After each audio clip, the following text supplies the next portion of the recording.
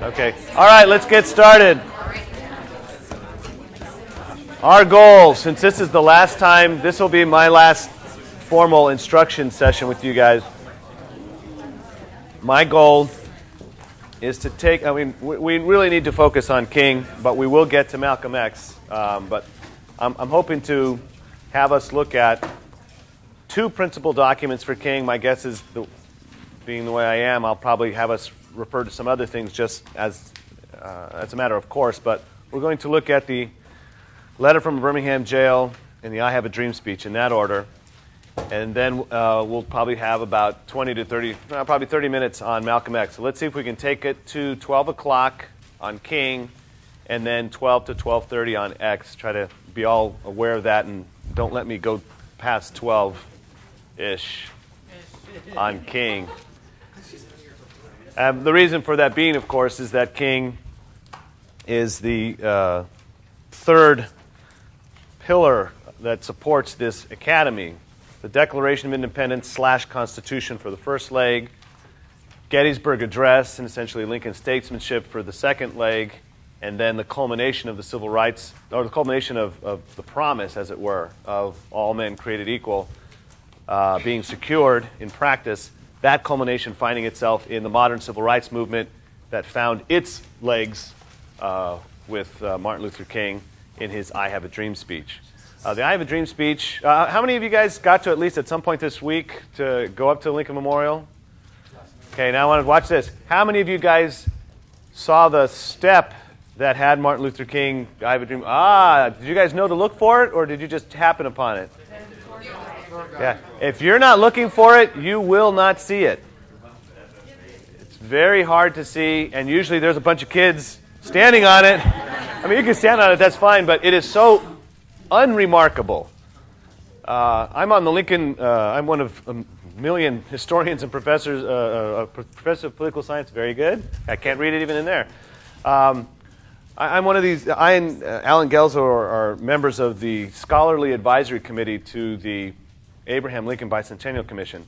They're going to come out with a new penny and a bunch of programs, especially for K through 12 schools in 2008 and especially 2009 as we commemorate the bicentennial of Lincoln's birth.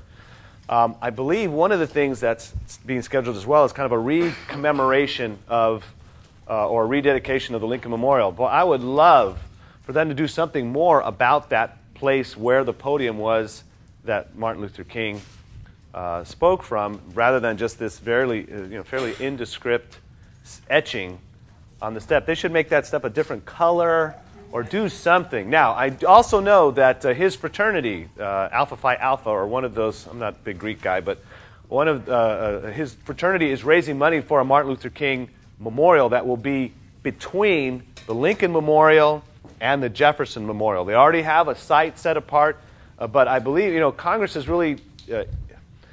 they don't like to continue to add monuments. There's a whole commission that allowed the World War II one, for example, and it was almost like this was the last one.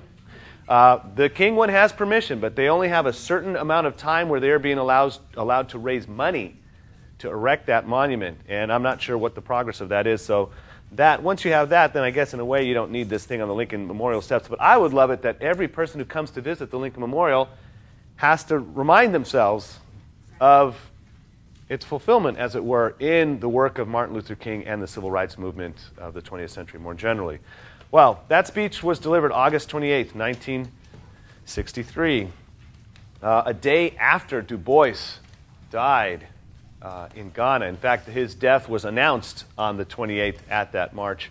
Martin Luther King Jr. was introduced by the man who actually thought of a march on Washington in 1941 or 42, I forget what it was, but in the early 1940s, the head or the president of the Brotherhood of Sleeping Car Porters, whose name just escapes me. Thank you. A. Philip Randolph, that great booming voice. I mean, he was the one who introduced Martin Luther King, the moral leader of our nation, Dr. Martin Luther King. He introduced King that day. But that speech, very short speech, only took 16 minutes to deliver, was delivered after a much lengthier essay that King wrote earlier in that year in April of 1963, and that was the letter from a Birmingham jail. let's look at the letter from Birmingham jail, and if in your binders you can quickly find the letter that the clergyman wrote to King in a public advertisement telling him not to meddle in the affairs of Birmingham, Alabama. If you can get to that letter as well. Thank you. If any of you are interested in more detail about this letter from a Birmingham jail, there was a book written in 2002 by a guy named S. Jonathan Bass. It's called Blessed Are the Peacemakers, and it gives a complete account, or a fairly comprehensive account, of the genesis of this letter from a Birmingham jail. It also gives, it devotes chapters to all of the clergymen who had complained to King and what happened in their lives after the letter from Birmingham jail. To what extent, if at all, any of them were actually involved in the civil rights movement, what their congregations thought of their position before and after the letter from Birmingham jail. So if anybody's interested in details about that and how even King and his colleagues were strategic about writing the letter, getting it published, drawing attention to the cause, that's a good book. S. Jonathan Bass, Blessed Are the Peacemakers, out of LSU Press, 2002. Quickly, what were their complaints about King? What's wrong with King, protesting for justice down in Alabama? He's an outsider. Okay, outsider, one. He's meddling. He's sticking his nose in where it doesn't belong. He's an outsider, especially in the South. That's a historically big deal that you don't want people coming in from outside to solve their problems. What else? Timing, okay. Why was timing an issue? What had just happened fairly recently? There was an election where not an anti-segregation, but, shall we say, a moderate segregationist administration was voted in, and Bull Connor's administration was voted out. Now, the funny thing about it, of course, is it was a contested election.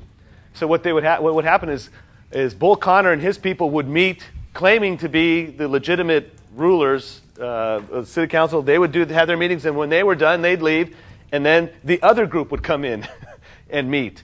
And so the argument, of course, here is that, look, we're working on it. We're going to have a new administration here, and your grievances will be dealt with in a fair manner then. So wait, and we'll take care of this. So timing, meddling.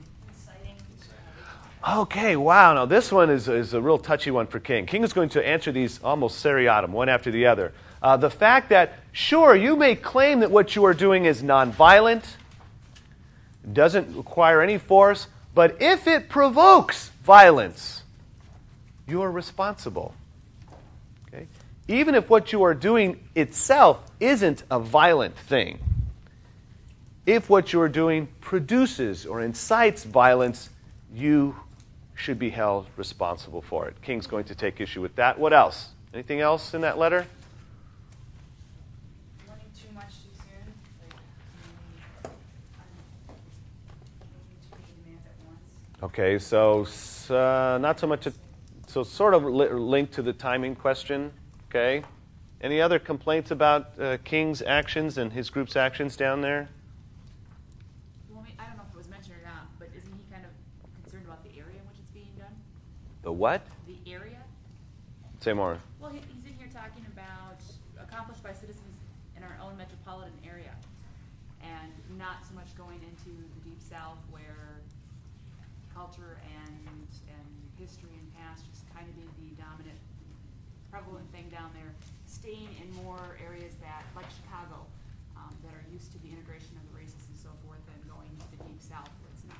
Okay, so again, is this a question of timing? It may not be right. Some places are better than other places. Okay. And the place that it shouldn't be done in the street. It should be done in the courts. All right. Okay, remember, Thurgood Marshall in public would defend King, but privately thought King was a rabble-rouser. Remember, it's hard for your students to recognize that the very nature of protest movements are a benign thing. I would argue that prior to the modern civil rights movement, protests like that were seen as the equivalent of mobs. They even predicted that the March on Washington, there's no way, they weren't expecting 250,000 people, but even 25,000, 50,000, they did not believe you could have that many people integrated, white and black, get together without some kind of violence breaking out. Prior to the Civil Rights Movement, the idea of mass protests, that's what rabble-rousers, troublemakers, lower class people did. One of the achievements of the Civil Rights Movement was the fact that they were able to solicit so many middle class, respectable, right, law-abiding people to participate. That was not the convention prior to that time. So in a way, King and the Civil Rights Movement kind of rehabilitated the notion, or at least gave a good name to mass protest. Okay. Anything else before we get to the actual letter? I won't be able to hit all of it because it's a long essay, but I want to get to as much of it as we can before we move to the I Have a Dream speech. Anything else? Again, I want us to make the argument that these guys make as strongly as we can before we see if King can knock it down. Nothing else here? All right, let's move then to the I Have a Dream book, to the letter from Birmingham Jail, which begins on page 83.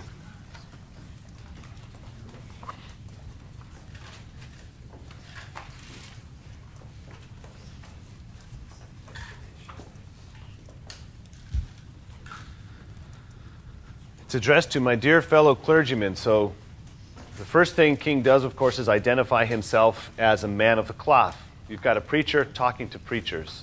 Okay? These preachers are somewhat interdenominational. You have Catholic, Protestant, and rabbi, Jewish, there.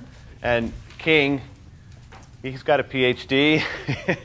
He's got his seminary degree. This is a guy who knows not only his philosophy, but his theology, and he pulls out all the stops in this essay. He is going to make arguments, employ rhetorical means that they should be able to identify with and relate to. He does it in a number of ways. I want to make sure that we pick this up as we go along here. How does he answer to the meddling charge that he's butting in where he's not wanted? He was invited. Mm-hmm. It turns out he's not just deciding to go wherever he wants to go. In fact, the Southern Christian Leadership Conference, the SCLC, has branches all over the Eastern Seaboard, and one of those is in Alabama.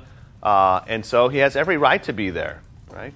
What else on the meddlesome charge? Something to the effect that infringement of rights of one person is infringement of the rights of everyone. Okay, good. That's an interest. All right, so on 85, right?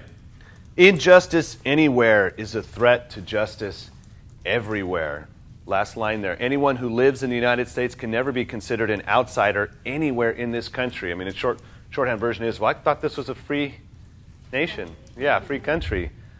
This is about as American as it gets. He's almost surprised that he has to respond to this charge. But look at what he does prior to that on the bottom of the previous page. He points out certain things that they ought to know as members of the cloth, right? Beyond this, I am in Birmingham because injustice is here, just as the 8th century prophets. Who might that resonate with? The rabbi and the rest of the clergymen, because they believe in the Old Testament as well. Prophets left their little villages, carried their "Thus saith the Lord," their prophecies, far beyond the boundaries of their hometowns. Oh, you Protestant guys think I'm leaving you out? Just as the Apostle Paul left his little village of Tarsus, carried the gospel of Jesus Christ to practically every hamlet and city of the Greco-Roman world. So, in other words, I'm just doing what all men of the cloth that you guys are well aware of have done, which is we don't just preach the word in our home. We go out where the word needs to be preached. So if there's injustice somewhere, I'm going to be the bearer of justice there. What? Where else should I bear justice? Right? The physician goes where the sick are. Okay? Nothing new there. Okay. How is he going to defend his campaign for nonviolence? Let's move along in terms of the question of strategy. What does he point out about how they do what they do? A little more sophisticated than the clergymen understand it to be. Well, he points out that they say not bad things, but they condemn him for being there doing something. but they don't say anything about the bad things going on while that is already there. Okay, so for starters, he's like, boy, you're so concerned about the possible, provocation that will provoke, but where's the concern in your letter for the very injustices that are creating these, that are taking place? How come no solicitude for them? Go ahead. Well, and he says, they haven't really left us any other choice. We have tried a lot of things so far. So he actually spells out that protest is not the first thing we do. Not only is it not the first step, it's not the second one.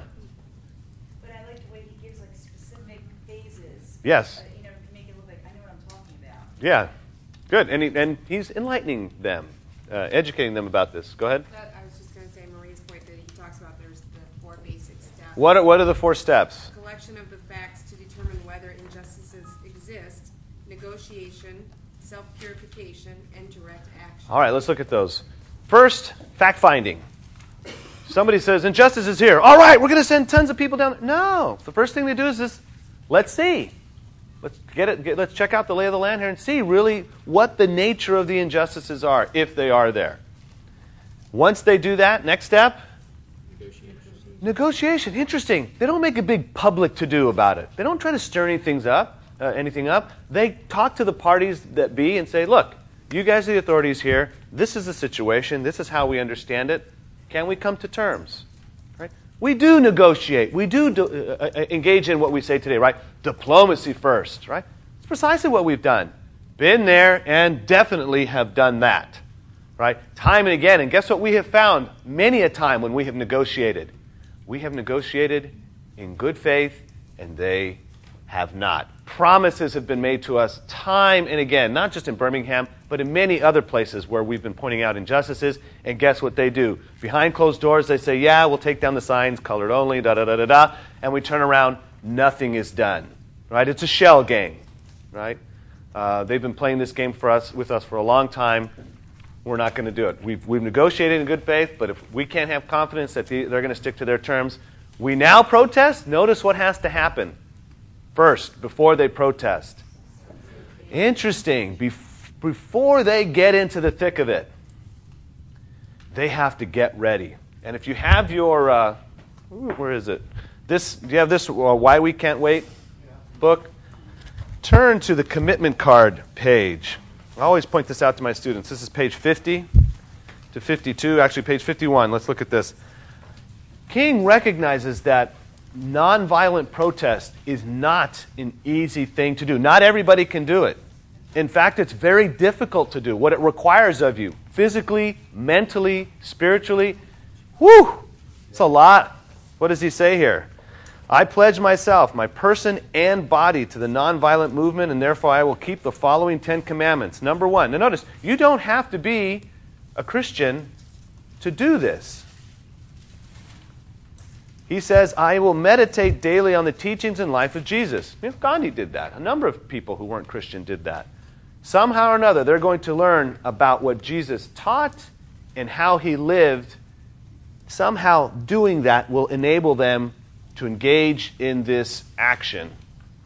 It's going to equip them to do it. Second, remember that the nonviolent movement in Birmingham seeks justice and reconciliation, not victory. What's the difference between those two?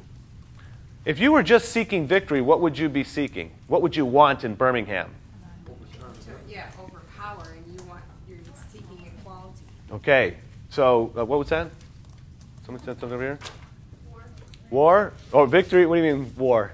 Well, if you're seeking victory, victory comes from war. Okay, so the kind of victory would be one where there is the victor and the vanquished, right? Why doesn't King want someone in his movement who thinks of this as a friend-enemy, us versus them kind of thing? Why would that be actually subversive of their aim? Because you cannot have victory without a loser.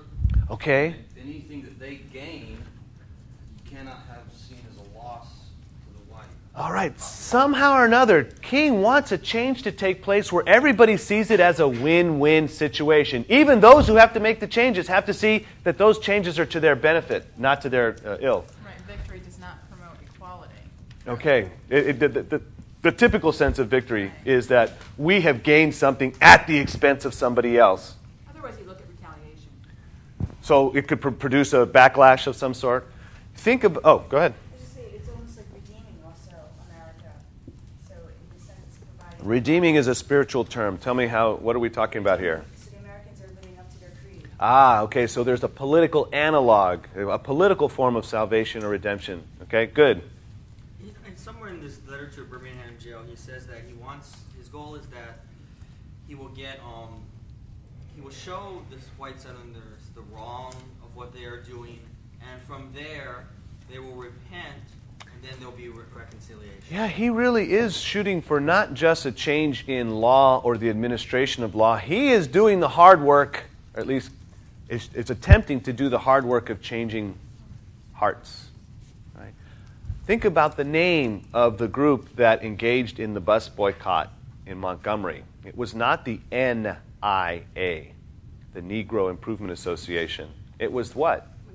Montgomery Improvement Association. The claim was, if we are successful in this boycott, who wins? Every citizen of Montgomery. Right? Every Montgomery citizen will be improved as a result of our association's work. The victory we achieve has to be a victory that all can buy into. King is searching for the beloved community. That's that kind of catchphrase that was used at the time.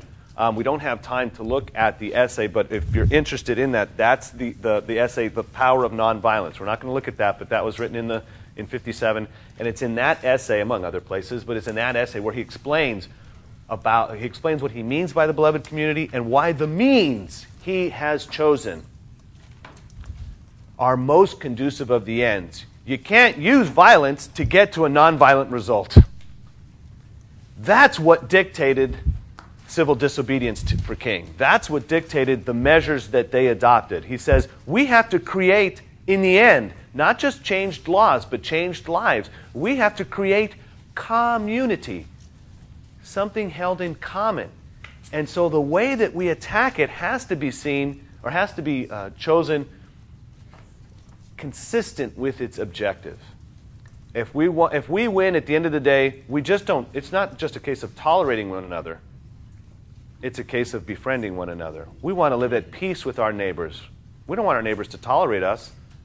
We want to love them in a way that they will see us as fellow citizens and not just victors. Go ahead. Well, and the one thing that points out how he feels about why violence is not right, and I think it's a good way to explain it to the students, is he believes violence brings about bitterness. Mm-hmm. And so it tears down the community, and yes, it causes resentment versus working together. Right, and boy, I mean, bitterness is tough to uproot once it gets settled in there. Right. Yeah. He's what he's asking for is a pretty tall order. What he's shooting for, but if community is your goal, you can't engage in divisive measures to produce it. It's got to be consistent. Okay. Third, walk and talk in the manner of love, for God is love. He defines love in that essay I mentioned earlier as agape, Greek term, for a form of action that's for the good of the recipient. There's nothing self-interested about it. You do what's good for them precisely because it's good for them. It's a form of the golden rule. Right? 4, pray daily to be used by God in order that all men might be free. Okay. He thinks we as human beings are incapable of accomplishing this objective. It is only possible if we are aligning ourselves with what God is doing in the world. No surprise that a preacher would say something like this. Go ahead. He used the word agape in reference to, in response to these pastors. He's using the most powerful word he can. To the Christians, the Christian pastors. Rabbis don't have it. The most powerful term he could in regards to it was God's pure love. Yeah. It's far, it's not phileo, it's far more complex than brotherly, friendly. That's for sure. Mm-hmm. It's a self-sacrificing form of love, and we're going to see. The love of the cross. That's right. King makes no bones about this. Remember that statement? I think it was when they at the end of the march from Selma, He said the arc of the moral universe is long, but it bends towards justice. Right? King's concept here is that if the civil rights movement is to succeed, it's precisely because we have God helping us. Okay? Can I convert somebody else's heart?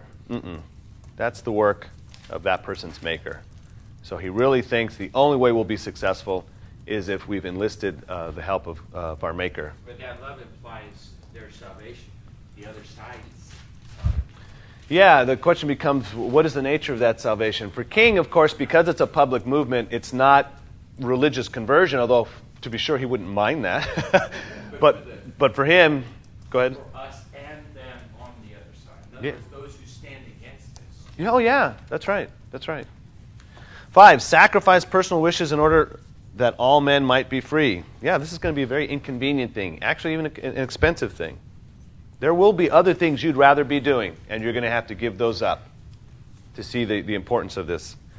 6, observe with both friend and foe the ordinary rules of courtesy, because, by the way, they won't be receiving those actions from some elements that they'll run into. 7, seek to perform regular service for others and for the world. Wow, in other words, unless you make it a habit, unless you make this a way of life for yourself, participating in the civil rights movement is going to be too difficult for you. It will demand too much of you just to try to wing it by showing up some morning. Unless you've made that, or at least begun to make this a part of kind of the warp and woof of your own existence, individually and communally, you're going to be a mess out there.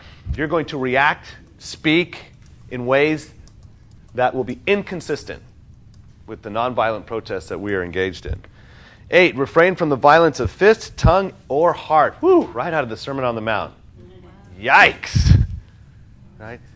King makes no bones about the demands that this makes upon someone. In other words, hitting someone who hits you seems now to look like a very easy thing to do in comparison to what King is asking them to do.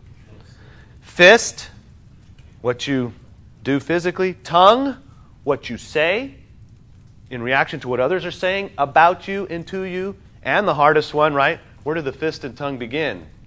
Inside. Yo. 9, strive to be in good spiritual and bodily health. Woo! Okay. 10, follow the directions of the movement and of the captain of a demonstration. Very tall order that he calls upon them to fulfill. So, fact-finding, negotiation, preparation, ourselves, then protest. How does this help him make the case in response to the clergymen, to know that they've undergone this multi-phase, multi-step process, and in particular the personal preparation that has been done? How does it help him make his case for the nonviolent protest movement in Birmingham? Okay, it's not rash, it's not a mere reaction, not just a reflex. You were compelled to do it. There was no other way. Okay, so we've pursued other alternatives, other avenues. Good. Anything else? It's prudent. Prudent? Yeah. It's prudent. The wise thing in a given situation. In other words, they've considered it, they've measured it. Okay? And what is less likely to occur? Remember the claim was that they will provoke a violent response. King is saying we're doing everything we can so that the things we are thinking, saying, and doing don't give cause to somebody else to act differently. If we're courteous, does that help us lead to a situation where they could respond, even if they disagree with us, they might respond with courtesy? Yeah, so we're doing everything we can to make sure they don't respond in a way that's contrary to a peaceful, orderly, civil process. All right, so in the next couple of pages, he takes you through those 4 phases. This is what we've done. This is what we've done. This is what we've done. This is what we're now doing. Okay? This reveals that we did not move irresponsibly into direct action. It was the culmination of a series of events and actions and preparations that we undertook to get to this place. Okay? It says at the bottom of 86, you were exactly right in your call for negotiation.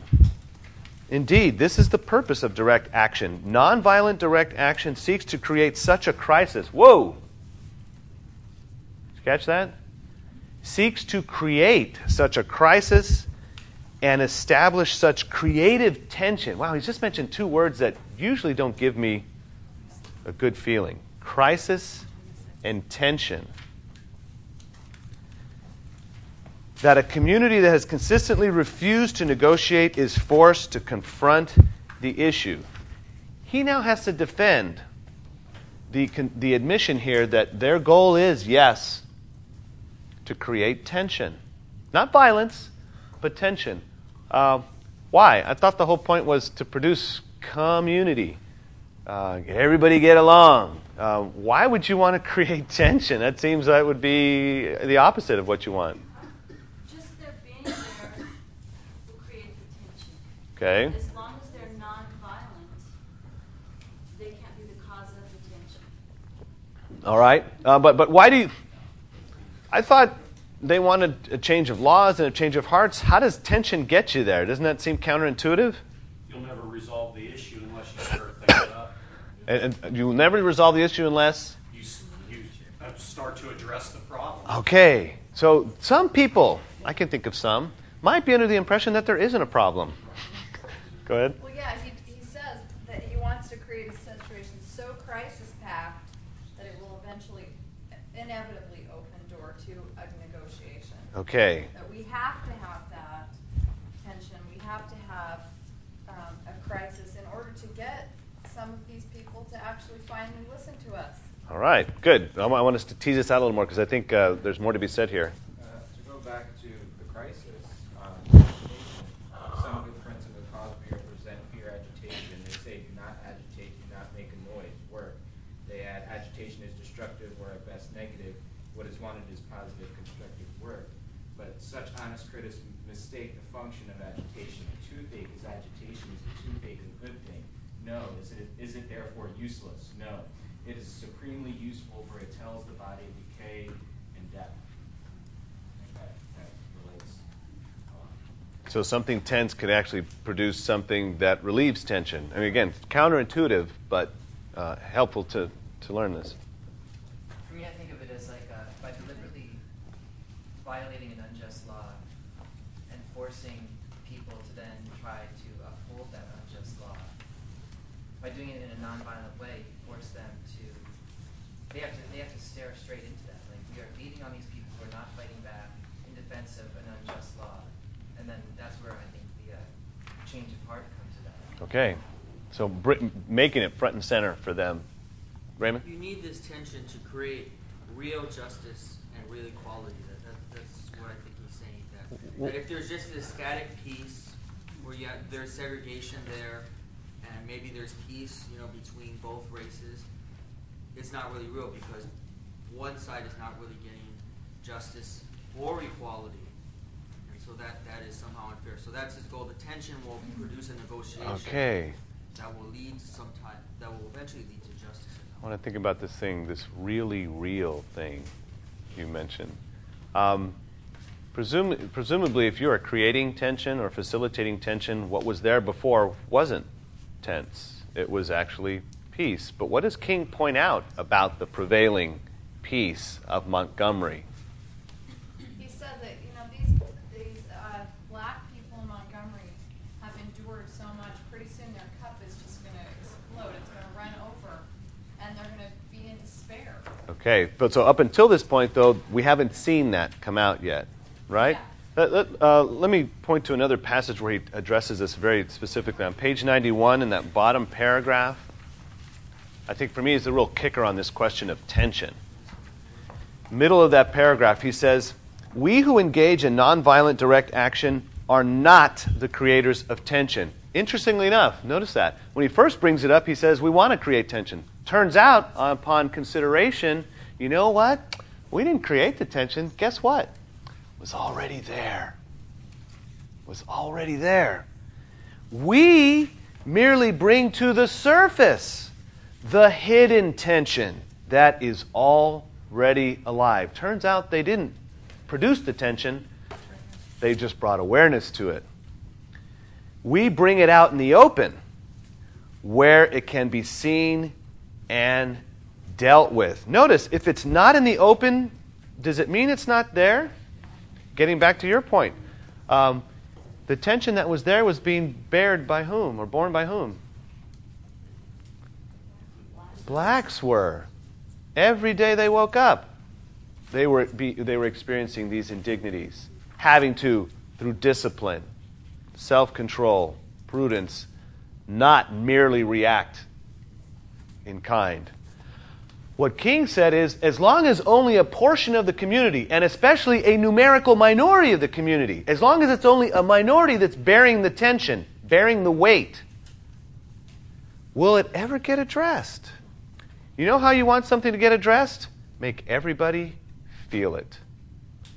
That tension's already there. And what the nonviolent protest movement does is say, let's spread it around.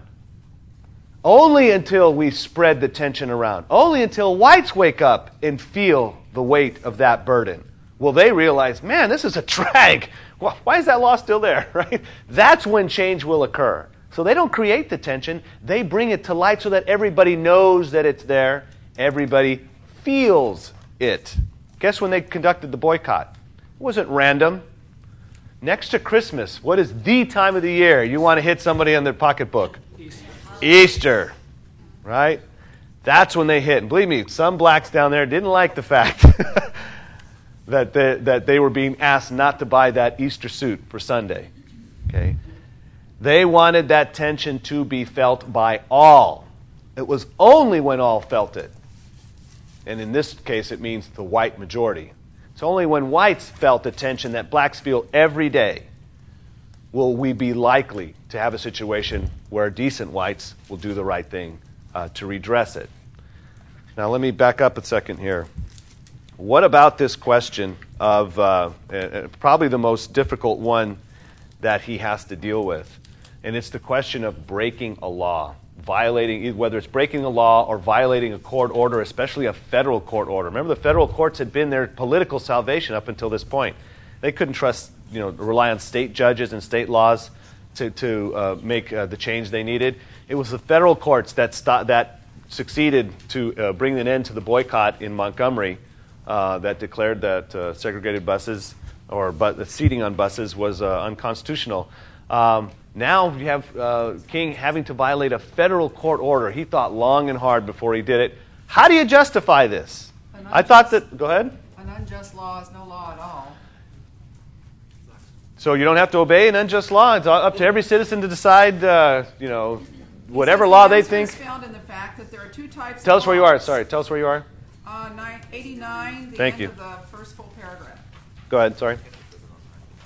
The answer is found in the fact that there are two types of laws. There are just and there are unjust laws. I would agree with St. Augustine that, quote, an unjust law is no law at all.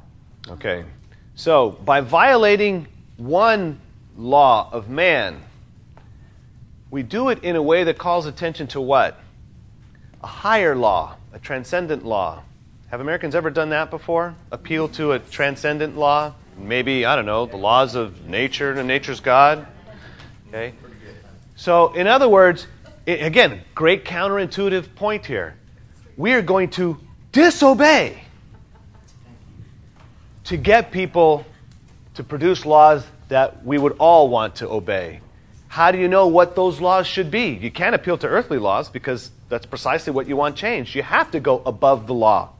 But notice, you got to do it in a way that won't create problems. Remember Lincoln's Lyceum address?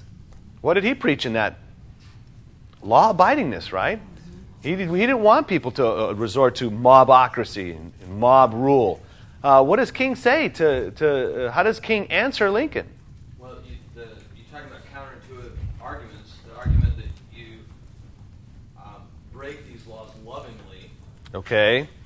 And then, willingly accept the consequences. Why? Why is that instrumental? Why do they have to, and not only do it politely and kindly and out and open, not stealthily at night where people can, why do they have to be very public about their disobedience, peaceful about it, and accept the punishment? Why is that crucial for King?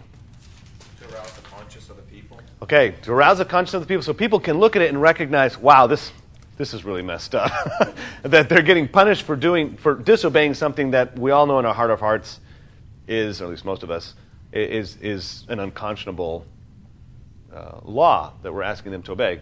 What else? He says a moral obligation that they will think about it and perhaps change the law in a legal sense. Yeah, definitely. To change the law so that they can be obeying in a way that is consistent. What else? There's one other aspect we're missing here. It shows an extreme reverence and respect for a system of laws.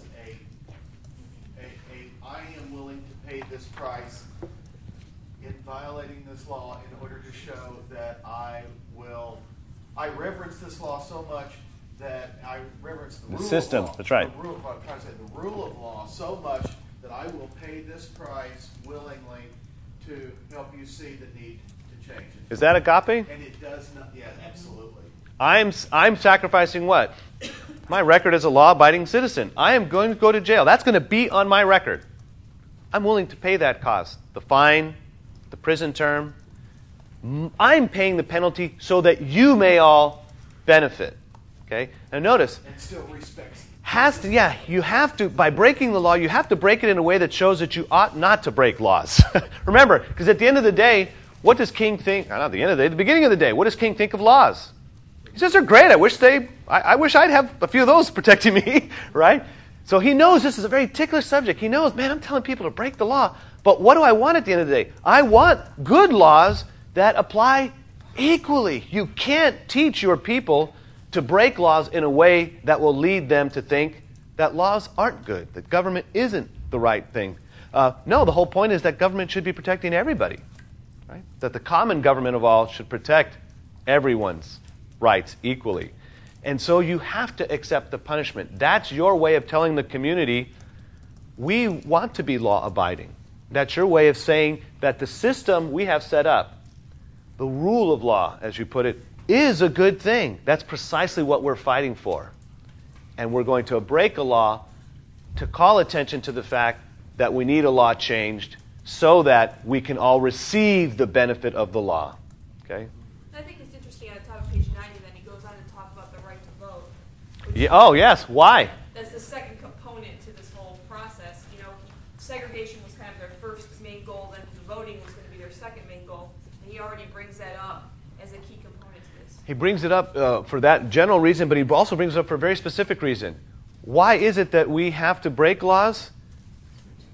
Because, if the laws are made in a way where our voice is neglected, either by sanction of the Constitution, sanction of state law, or even by custom, intimidation, lynching, etc., if we haven't been able to express our voice in these laws, this is the only avenue, short of revolution, that you've given us. Short of violence, what other avenue do we, especially as a numerical minority, have to get the majority to change its mind? If we can't vote, you really have only allowed us this one little area to do. And if the federal government says you can't peaceably assemble, First Amendment, if you rule that one out too, what else can we do? We are backed into a corner here. Okay? You want to let us vote so that we can try to change laws that way? We'll take you up on that whenever you're ready. Remember, Voting Rights Act doesn't happen until 65. We're a year and a half away from that, 2 years away from it. Go ahead. And earlier when Ken talked about, and a couple other people talked about, you're appealing to people's conscience, one of the things I bring out is the fact that the media, the TV, television is an important component to all this. If it wasn't for television, this wouldn't, the consciousness wouldn't have spread throughout the country. It would have been kept in small areas, and local newspapers would have covered it, and then that might have been it. The civil rights movement took a while to figure that one out. That the media was a vital part of this. Remember when they had, was it the movement in Albany, Georgia, where Sheriff Pritchard said, "I'm not going to be an idiot and put sick dogs on these guys and have them all in one jail while they're just like totally crowded out and bring them." He says, "You know what I'm going to do? I'm going to send them 5 here, 10 there, 5 there, 10 here." He diluted the protests. Where was the New York Times? Don't see anything happening down there. Okay, let's get back to business as usual. You had to have your Eugene Theophilus Bull Connor. Theophilus, right? Lover of God. Wonderful. Wonderful. You needed a Bull Connor. You needed someone that you could set off like that, because that's what drew the media. You see the documentary, Eyes on the Prize. So much of that is about the video footage. And that's how people in California, New Mexico, and Montana realize, what? What year? Is my calendar wrong? This is happening here? Unbelievable. Remember this. The Civil Rights Act is passed the following year, 1964. How many black senators do you have? Don't think too long. 0. How many black congressmen do you have? 0. You've got a few. About a half a dozen. Maybe 4 or 5. I always ask this question. I should actually figure out how many. I looked it up once and I just didn't write it down. But it's about at 5 or 6 senators, less than 10 congressmen. There's no senator, no black senators. In other words, if you're going to get a Civil Rights Act passed, you're going to have to get a whole lot of white people to make it in there, to see it in their interests that this thing get done.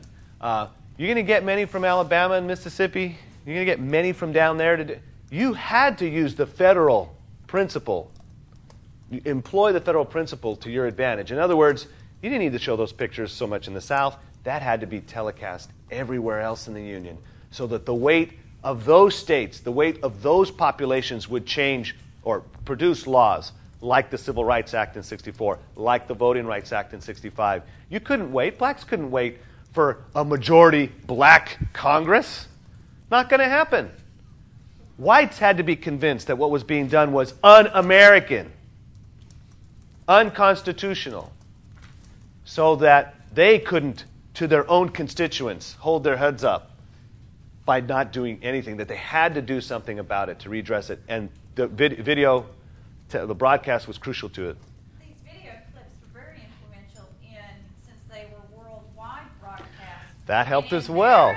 That's helped as well. Into, my gosh, we've got to do something, because people around the world were up in arms, especially after the Children's March, and seeing the children treated that way. That's right. One thing to see adults treated that way, but when they started treating children that way, the entire world was gassed. Good. Especially, the Soviets. Yeah, the propaganda war, absolutely. So did we need to wait for the invention of TV? Notice, I'll answer this way. The modern civil rights movement didn't pop out of nowhere. In other words, blacks had been protesting for an awfully long time in various ways. Perhaps the success of the civil rights movement, the way it turned out, was only capable of being done because of mass television, what we mean by broadcast television. Which is not to say that Americans couldn't have... I mean, look, we had a Civil Rights Act passed during the Reconstruction era. The Supreme Court ruled it unconstitutional. So, in other words, 64 wasn't the first time we thought of having a Civil Rights Act. Congress tried to implement, under Section 5 of the 14th Amendment, laws to prevent states from infringing upon the privileges and immunities, the due process, right, the due process of law, and the equal protection of the laws for citizens.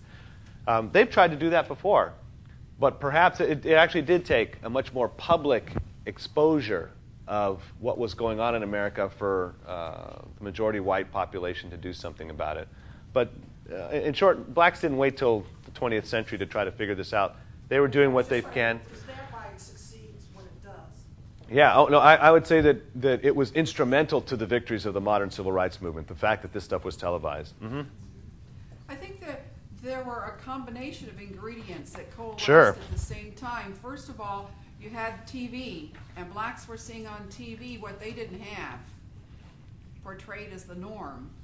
That was one thing. And also, African Americans had come back from World War II where they had been treated better, even in segregated units in World War II, than they were at home. And then, of course, they were integrated by the time of Korea. And then also you had leadership in the person of Martin Luther King. Yeah, among others. There's a number, Ralph Abernathy, Reverend Shuttlesworth, a number of these guys. And then Diane Nash. The women who started that bus boycott. I'm not just talking about Rosa Parks, but the women who spent all night, I can't say photocopying. What was the mimeographing? Just cranking those things out, hand delivering them. Thousands of these things. And I'm not just talking about ground troops. I mean, these were leaders in these communities, in these churches doing this. Oh, definitely. A lot of people, a lot of streams funneling into the river that was the civil rights movement. Wasn't there also the influence of our soldiers in World War II when that was the exposure of the Aryan race causing harm to the Jews? And so there was that was a different race that was being persecuted. And we were, oh, go ahead. Well, I was just thinking if that would have been something that would have been in the background of the white people who went over there. Yeah, kind of hard to argue that Hitler's a bad guy because he's a white supremacist when we're practicing white supremacy at home. This was what the NAACP campaigned as the Double V campaign, right? Victory abroad and at home. Mm-hmm. Mm-hmm. Well, just to tell you, Robin, one of the things the kids remember most when we watch the Selma March from Eyes on the Prize is the fact that that broadcast interrupted an ABC documentary on the trial at Nuremberg. That's right. And the kids just love they just point out the irony of that. So. Yep. Very good. Let me make one more comment here. 6 minutes till 12. But I love this conversation. One more point from the letter of Birmingham jail. By time 63 comes along, there is another alternative. And we're going to get to that alternative in this last half hour. And that alternative is the alternative of the black nationalism movement represented by Elijah Muhammad as the leader of the Nation of Islam and his protege, his most public face of the Nation of Islam, Malcolm Little, now known as Malcolm X. King makes a reference to this other alternative and plays a little bit kind of good cop, bad cop. Here, let's look on page 93. Bottom of 92, he says, "You spoke of our activity in Birmingham as extreme." Right? He says, "You want extreme?" He's going to talk about extreme later. He says, "I don't mind being extremist because, he mentions all these famous people who did great things like Jefferson and Lincoln, et cetera, who were extremists." But before he does that, he says, there's another group out there, more extreme than what you consider us to be. Middle of probably a third way down that paragraph, he says, "The other force is one of bitterness and hatred and comes perilously close to advocating violence. It is expressed in the various black nationalist groups that are springing up over the nation, the largest and best known being Elijah Muhammad's Muslim movement. This movement is nourished by the contemporary frustration over the continued existence of racial discrimination." The same thing that's nourishing our movement, right? But we've taken it a different way. What does he say to these men of the cloth? "It is made up of people who have lost faith in America." In other words, the alternative avenue is not rooted in any way in any principles, any convictions, any structural mechanisms that are being appealed to that derive from the American regime. They've lost faith in America. They've absolutely repudiated Christianity and who have concluded that the white man is an incurable devil. You can deal with us or deal with them. And right now, that them is a minority, a very small minority. I know they have a presence in Chicago, Philadelphia, New York, but they're on the margins right now. But if you don't allow us this avenue of protest and respond therewith, what do you think is going to happen among blacks in this country? Blacks right now who do see themselves as American, who do just happen, the vast majority, to have adopted the main religion of this country, Christianity, as their religion. So both politically and religiously, that's pretty big institutions you're talking about there. Politics and religion, our movement represents those as consistent with the mainstream of American thought and practice. If you call us extreme, there's this other cat out there, right? There's this other avenue that black frustration may more likely turn to if our demands aren't met. And we're being courteous, we're being loving, we're being kind, we're being nonviolent. You can talk to us or you can deal with them. Okay? I mean, it's not even a question of you can talk to them. That's not going to work. Right? They think you are the devil. Okay? We don't think you're the devil. In fact, we think you can be better than you are. You can be better than you've been. Comments? Go ahead. Didn't Du Bois also say that the salvation of the white race is imperative, that change is imperative to save them too? I know Booker T. Washington said that. I mean, a number of blacks essentially said, if by saving us, you do save yourselves, right? You can't, well, there's a number of ways that they expressed it, but Booker T. Washington had pity on white Southerners, white prejudiced Southerners. He felt sorry for them, and he actually he was actually calling upon blacks to act in ways to redeem their white oppressors. I mean, talk about a tall order. So that may be part of that agitation you mentioned. It's been long and decades. Definitely. Closing comments on this letter, because we've got to move to the I Have a Dream speech. Woo!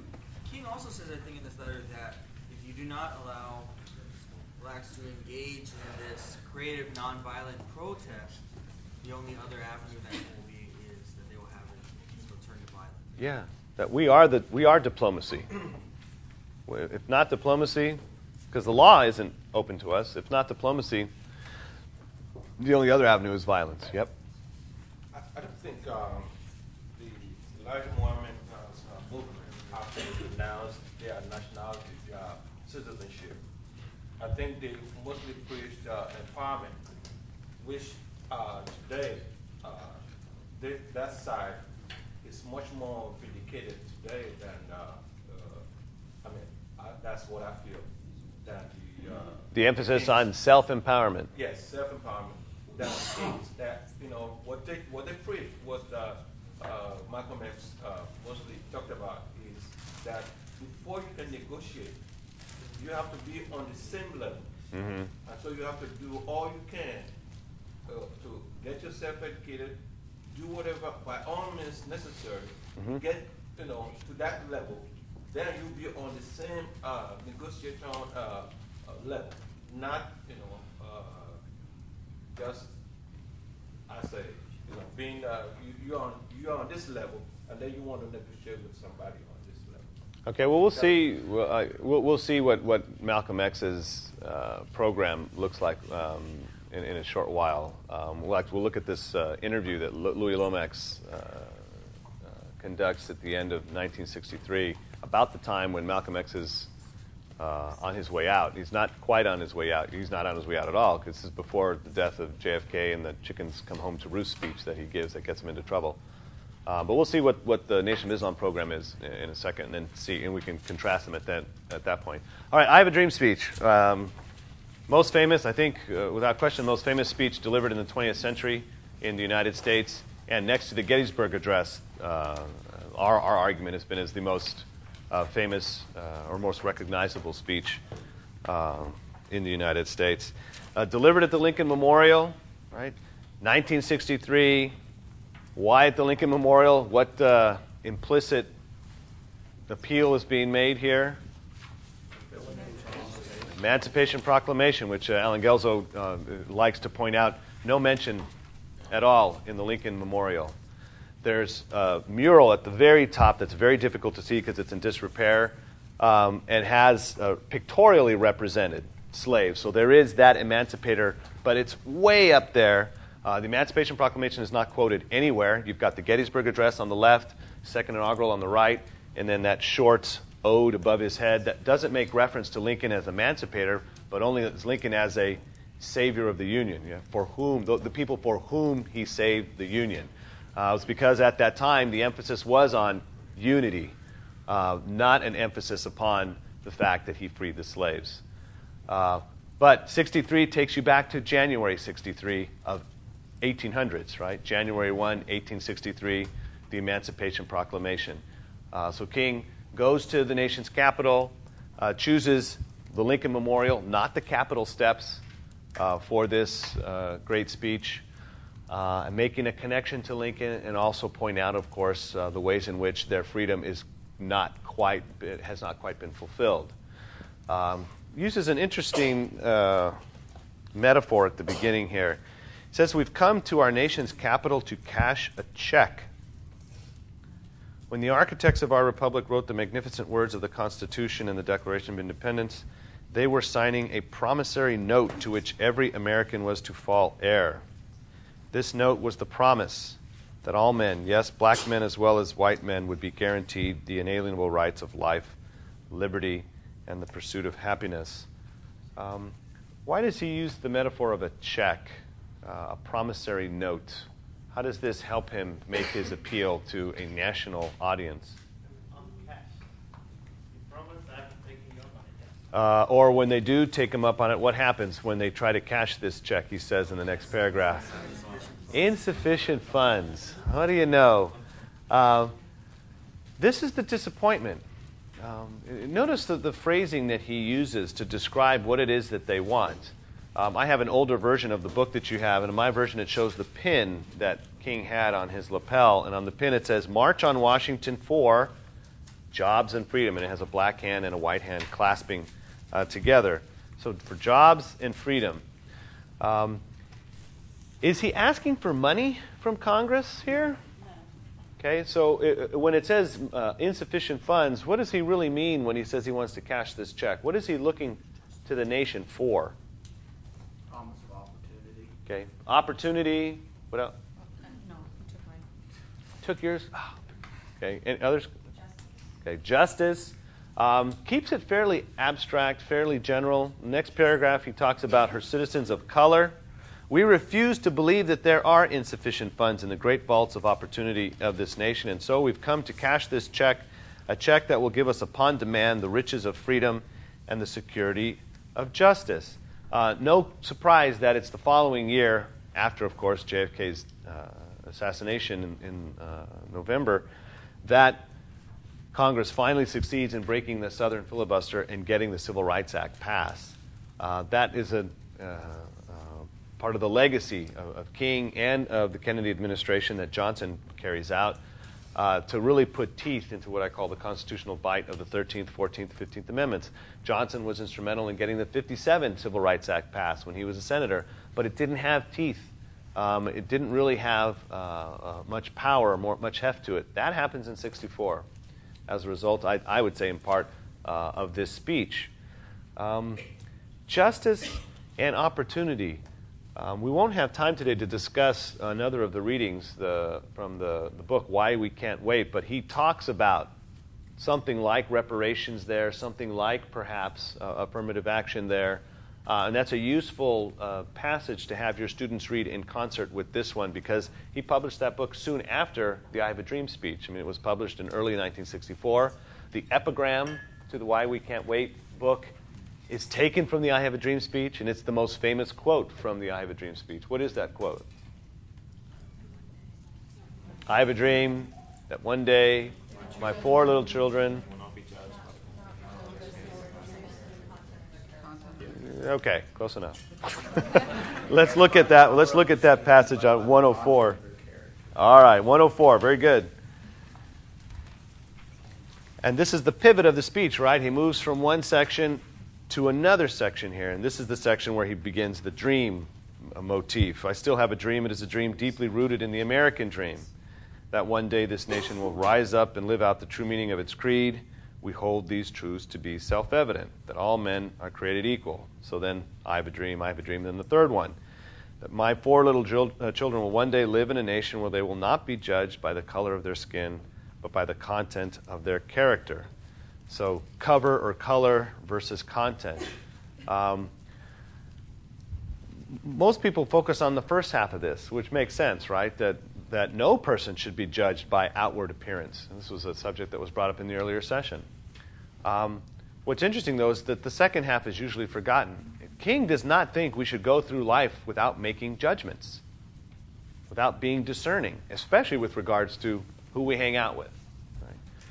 What he is saying is, I thought that in America, kids grow up and are measured not by what they look like, but how they act, what you do. Right? That's what character is, right? A pattern representation of your soul, something that you do over and over and over again. He and Coretta, of course, are confident that in the rearing of their children, when people judge them aright, in other words, when they have a proper standard, his kids will measure up. He just doesn't want the standard to be an arbitrary one that is based on race, which is an incidental characteristic, right? I don't want them judged by the color of their skin, but by the content of their character. Right? Character is important for him, and that he thinks is legitimate to look at. We're really kind of pressed here on time here. I want to just throw it open here to see what you thought in this speech was of note, or a question you have about this speech, or a passage that you thought was really resonated, or you think would have been very important for majority white America to hear, that might have led or helped lead to the passing of the Civil Rights Act. Was this speech, particularly the part after I Have a Dream and the crowd reacts so passionately, I've never been able to find the answer about whether he actually had written down all of these phrases. And if you watch the speech, the recording, you can't. He lifts his eyes off of the podium. He's definitely reading up until this point. Yeah, he does have a speech in front of him. He's the country, particularly when he starts talking about the prodigious hilltops, and you can see his mind going across the country, and he's picking out landmarks. Has the King Foundation ever produced, the handwritten manuscript? I haven't seen it, but I do know for a fact that he gave that riff earlier. In other words, especially the Free at Last, Let Freedom Ring. I mean, that portion, he's not ad-libbing, but he's not reading it either. In other words, it's, he's a preacher, and preachers recycle. Professors recycle things a lot. And so this is, I'm calling it a riff, using a musical term, but essentially it's a closing ode that he had used in other speeches before. And so when he looks up, he's off to the races now. In other words, he knows this is going to be a real stem winder of a closer. And so even if he had it in front of him, he didn't need to look at it because he had mentioned it before. NPR, I heard in a radio broadcast where they talked about this. I even read it in a newspaper where King used this passage in another speech. It was trial tested, as it were, before that day. It's printed in one of our books. I'm sorry? It's printed in one of the materials you sent us, the Okay. earlier speech, too. Good.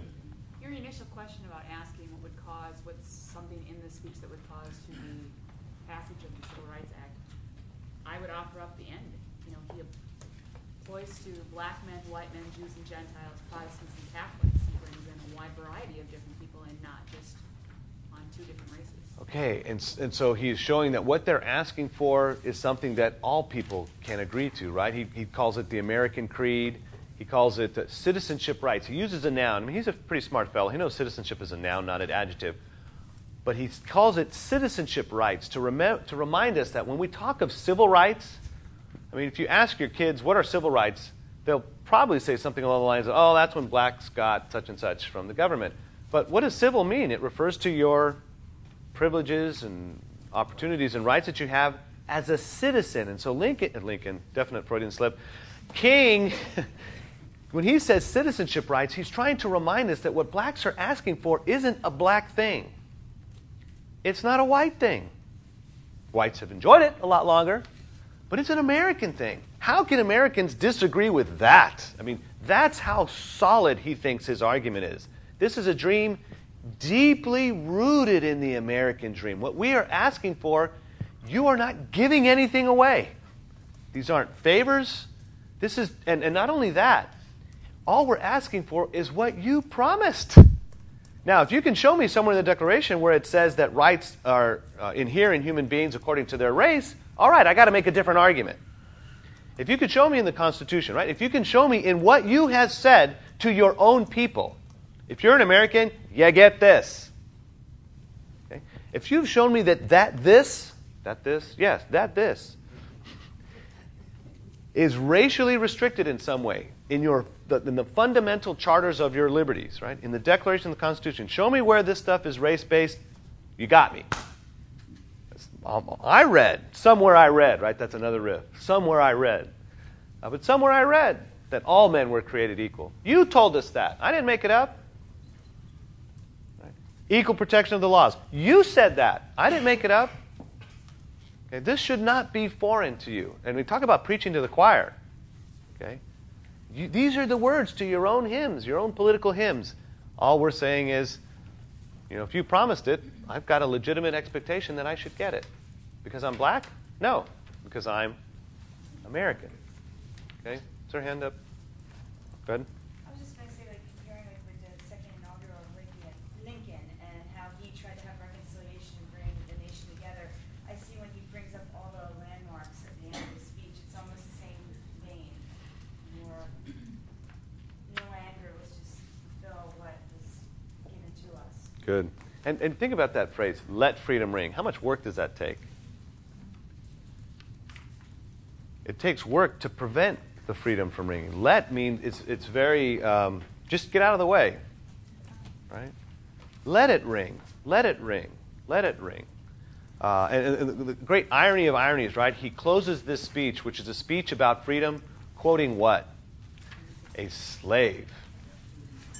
He invites everybody in the nation to put themselves in the place of the black American slave. We want to be able to join hands and sing in the words of the old Negro spiritual, free at last, thank God Almighty, we are free at last. That in a way, that is the most American of Americans, the freedman, one who was enslaved and is now free. He could have said the same of the American colonists who declared their liberation from enslavement from Great Britain. But instead, he chooses an old Negro spiritual, the spirituals that kept hope alive among black slaves as well as the newly freed men, to emphasize what was lacking, which was this freedom. All right. Closing comments or observations or questions on King before we move speedily to Malcolm X? I have one question. How instrumental do you think the signing of the Civil Rights Act is in creating a Republican majority in the southern United States? Oh, good question. What they call the Southern strategy. I have not researched that sufficiently to know whether it was as concerted as some people have claimed for it to be.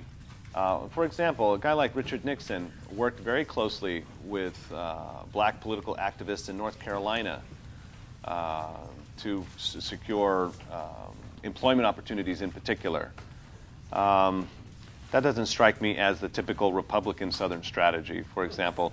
But, then you've got Lyndon Johnson, when he signed the Civil Rights Act and the Voting Rights Act, had said right there, he thought he was giving away the South to the Republican Party. What's that? Oh, I don't. Oh, quite very well. So I don't feel competent enough to answer that question. My research hasn't taken me to the detail, the level of detail that public policy would. But a great irony.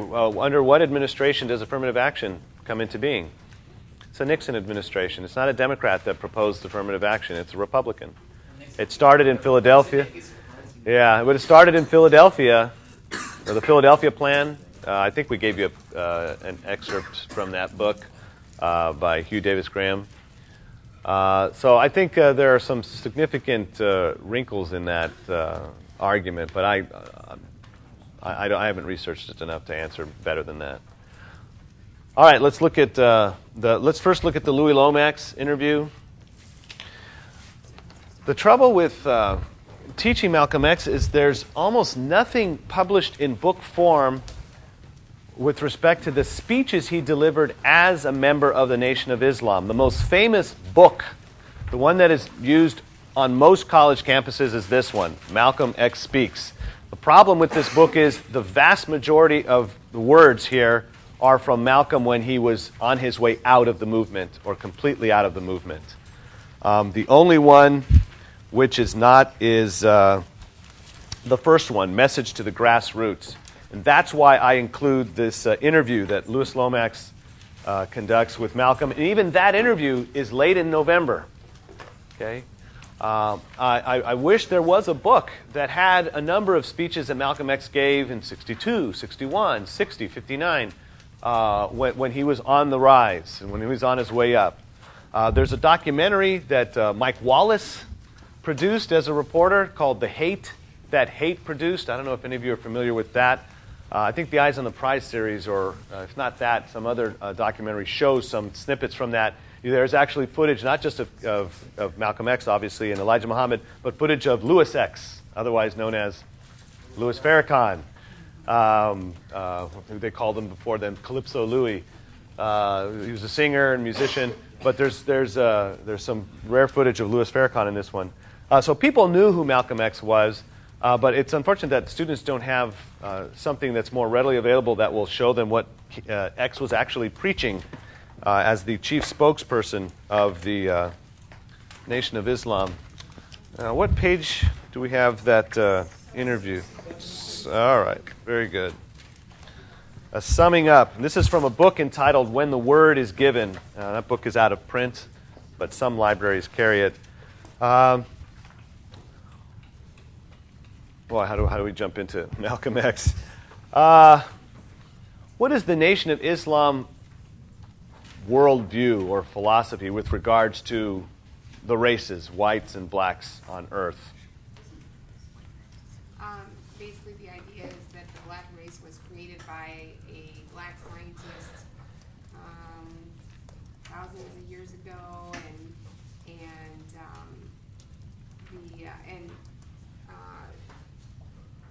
the white race was kind of a mistake, if I remember right. And so that's why the Nation of Islam believes that Elijah Muhammad is a prophet that has been sent down after Muhammad, and his goal is to rise up again the black race to bring them back to where they were supposed to be as created by this black scientist thousands of years ago. So, okay. So what is the Nation of Islam opinion of white people? Do they have an opinion of white people? They're the devil. Okay. Yeah, this is not, by the way, just rhetorical gloss. I mean, Malcolm X repeatedly makes this statement. The white man is the devil. Now, if you believed that your enemy was the devil, will nonviolent protest movement work? In other words, can you redeem Old Scratch? I mean, run away, like Malcolm X says. That'd be nonviolent, I suppose. okay. See, I asked that and to make this point, not to mock the theology, but to show you why it just is a non-starter for the Nation of Islam. The king's philosophy just does not make sense. You can't convert a snake. Right? A snake is a snake. Its nature is to bite. Okay? It's silly to try non-violent methods with a devilish entity. That's just stupid. Okay? What is the prediction that Malcolm is making in this address that he receives from Elijah Muhammad? What is happening in the United States, and what is going to happen that leads them to adopt the programs that they do? The white race is going to be annihilated. All right, God's judgment is coming. Right? This is a Jeremiah of sorts. It's an interview, so it's not quite a Jeremiah. It's not a speech or a sermon, but it's a Jeremiah of sorts. In other words, there's a prediction that God's judgment, God's chastisement is coming. It's coming for whites. Their time is coming up. If that is true, if God is going to judge whites, should integration be a goal for blacks in the United States? No. The great statement, right? You don't integrate with a sinking ship. Right? You leave a sinking ship so that you don't sink. Okay? That's why blacks shouldn't marry white people. That's why blacks shouldn't hang out with white people. That's why blacks should have a separate nation. That's the idea. The more we become a part of the white system, socially, in terms of employment, in terms of education, politically, this is why, the more you do that, the more you become interwoven with people with targets on their back, right?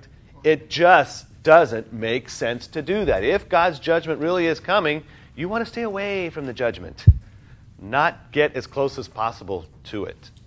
You don't integrate with the sinking ship. This is why they started their own, getting to your empowerment point. One of the reasons why they emphasize that. They started speaking their own language, which they claim to be Arabic, okay? Not the white man's language, English. They gave themselves their own names or used X to represent their unknown name. They don't like the fact that they, like Malcolm Little. Little is a master's name. That's the name my forebears' master gave them. That's not who I am. The question of identity is huge for the Nation of Islam, and you see that in this interview. First thing he has to do, Elijah Muhammad has to do, is reconstruct the American Negro. Because what they've been taught, their religion, Christianity, is a foreign religion to them. It is a religion, it's almost Marxist in its view. It's a religion that is used to drug blacks. Right? It's like the opiate of the masses, right? Religion is used for the benefit of their whites, not the benefit of blacks. So the religion is foreign, their language is foreign. We have to give them a new religion. We have to give them a new language. We have to reconstruct them. That's why he refers to them as ex-slaves. He wants to never let them forget what whites have done to them. He wants them never to forget the character of the people we're dealing with. This is why we've got to get away from them.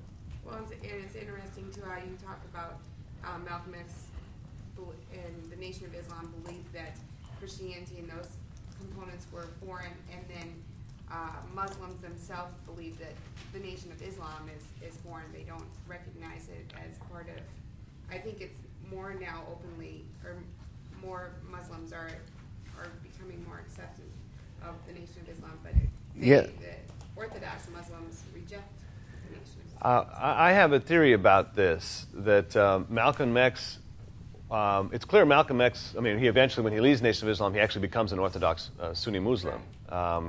He adopts a new name, Hajj al-Malik al-Shabazz. He makes a number of pilgrimages to Mecca, gets to know blonde-haired, blue-eyed Muslims, no longer blonde-haired, blue-eyed devils. And my theory is this, that his hope was that when Elijah Muhammad passed on, and he was one of these guys that was suffering from a disease where he could keel over any moment, but good night, the guy just never would. It never happened. I think the idea was that Malcolm saw what was going on. He saw the corruption of Elijah Muhammad, a guy who had had sexual liaisons with a number of his secretaries, etc. The guys closest to Elijah knew this, and it was starting to get out. And Malcolm knew it and was trying to figure out, by some very odd interpretations of the Old Testament, David among others, Solomon, how you could have more than one wife, etc. They were trying to find a way to finesse it. But my theory is that Malcolm X was trying to outlive Elijah Muhammad, which makes sense. It's Malcolm was much younger. And his hope was to make the Nation of Islam a truly Muslim faith for blacks in the United States. He would push Elijah Muhammad to emphasize that aspect of the Nation of Islam, after all. And Muhammad was just not into it.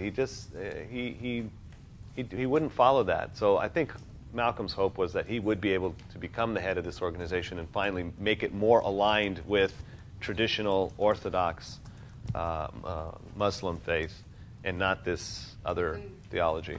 Elijah Muhammad being a prophet after Muhammad would go against the very basis of Islam, where Muhammad is the last prophet. That's right. Well, what's the standard phrase? Is it like God, our God is Allah and Muhammad is his prophet or something? I know I balderized. The prophet of Allah. Yeah, and he's the prophet.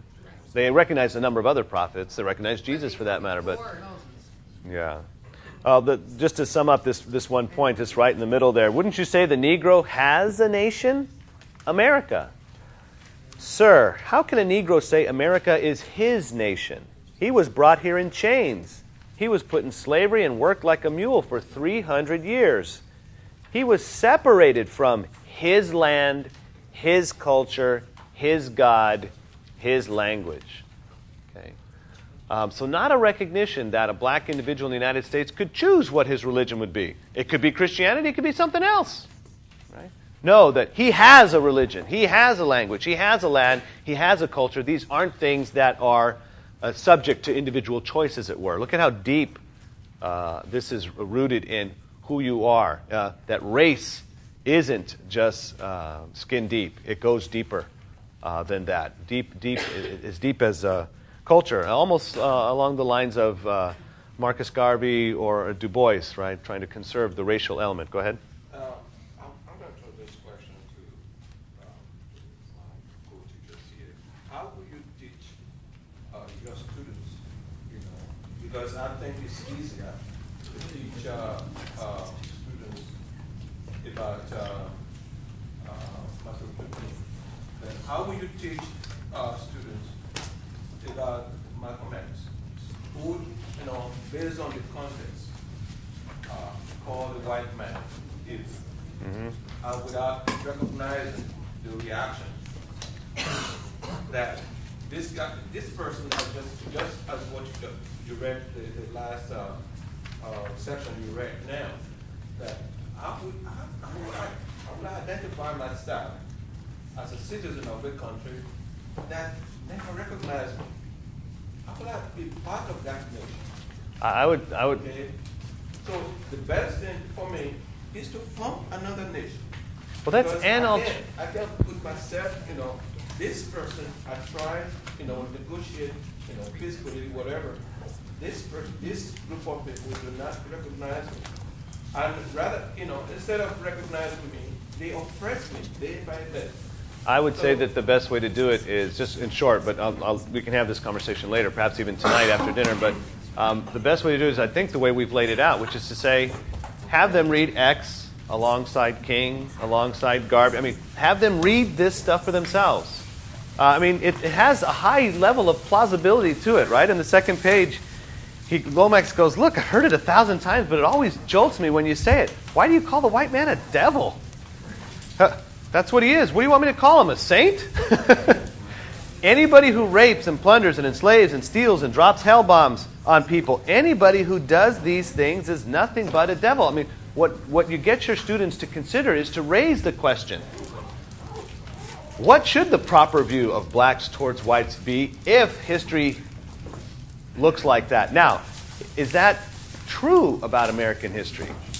All whites have acted in a devilish way towards black. No, we have other people. Good grief, if anybody knows the oppression that can be visited upon a black in the United States, I'd say Frederick Douglass and Booker T. Washington would know. They were both born in slavery. So you see different approaches. Even before Fred Douglass, and actually during Fred Douglass, you have arguments for colonization or emigration away from the United States precisely because of the things that Malcolm X brings up. So what I think is most useful is to show your kids that there isn't a monolithic thing called black American thought. That among blacks themselves, there was this ongoing debate about what to do with regards to a people who profess one thing and practice another. Their fundamental documents say one thing, and their practice falls short. There's these gaps, etc. And to see how the various reactions to that played out. Is Frederick Douglass's approach the right approach? Or is it Augustus Washington who preached emigration? Is it Booker T. Washington's approach of trying to accommodate themselves to certain political realities, social realities in the South, but pushing for gains in other avenues? Or is Du Bois, does he provide a more robust program? Marcus Garvey, right, planting the seeds that we see come to bloom in the Nation of Islam, contrary to Martin Luther King's approach, and how what their various views are of the American regime, the American founding, what it means to be an American, and therewith what's the most prudent way to try to accomplish their objectives. I'd say, don't tell them. Offer them the stuff to read. If they can't handle the whole thing, give them, salient excerpts. But I would say let them read and then have the discussion. Otherwise, then you're just going to get, I saw him out in the movie Malcolm X and da-da-da-da-da, and by any means necessary and whatnot. Otherwise, you're just going to get, whatever they happen to be feeling at the time, rather than something that's actually informed. I would venture to say that the vast majority of American citizens have never read Malcolm X. They've only heard about Malcolm X. I have my students read it, and then you draw your own conclusions. We're out of time, but let me just say this about Malcolm. And what this Malcolm X Speaks book does very well, especially if you look at the very end. When Malcolm X leaves, unfortunately, he's shot to death in February of 1965 when he's still trying to formulate a new approach to improving race relations in the United States. He goes for a more global perspective, an emphasis on human rights rather than civil rights, because as long as you preach civil rights, you're stuck within the American system. We're outnumbered. That's a non-starter for him. He thinks, let's take it to the World Court. Let's take it to the UN, where the colored nations of the world, if you will, can be, their pressure can be brought to bear. Problematic for a number of reasons, but that's his approach. But he also comes to the opinion, and he repeats this, that he no longer believes that the white man is the devil. Okay? He thinks you can work with whites. You should give them an opportunity to do the right thing. And so in a way, he starts coming closer to King's position, even though, of course, he doesn't come to the position of civil disobedience as a means for acquiring their rights. But if you look at the series of interviews towards the end, you'll see an opening up, a liberalization of his thinking about whether whites can be worked with or not in the future. All right, we're done and stuff's getting handed out.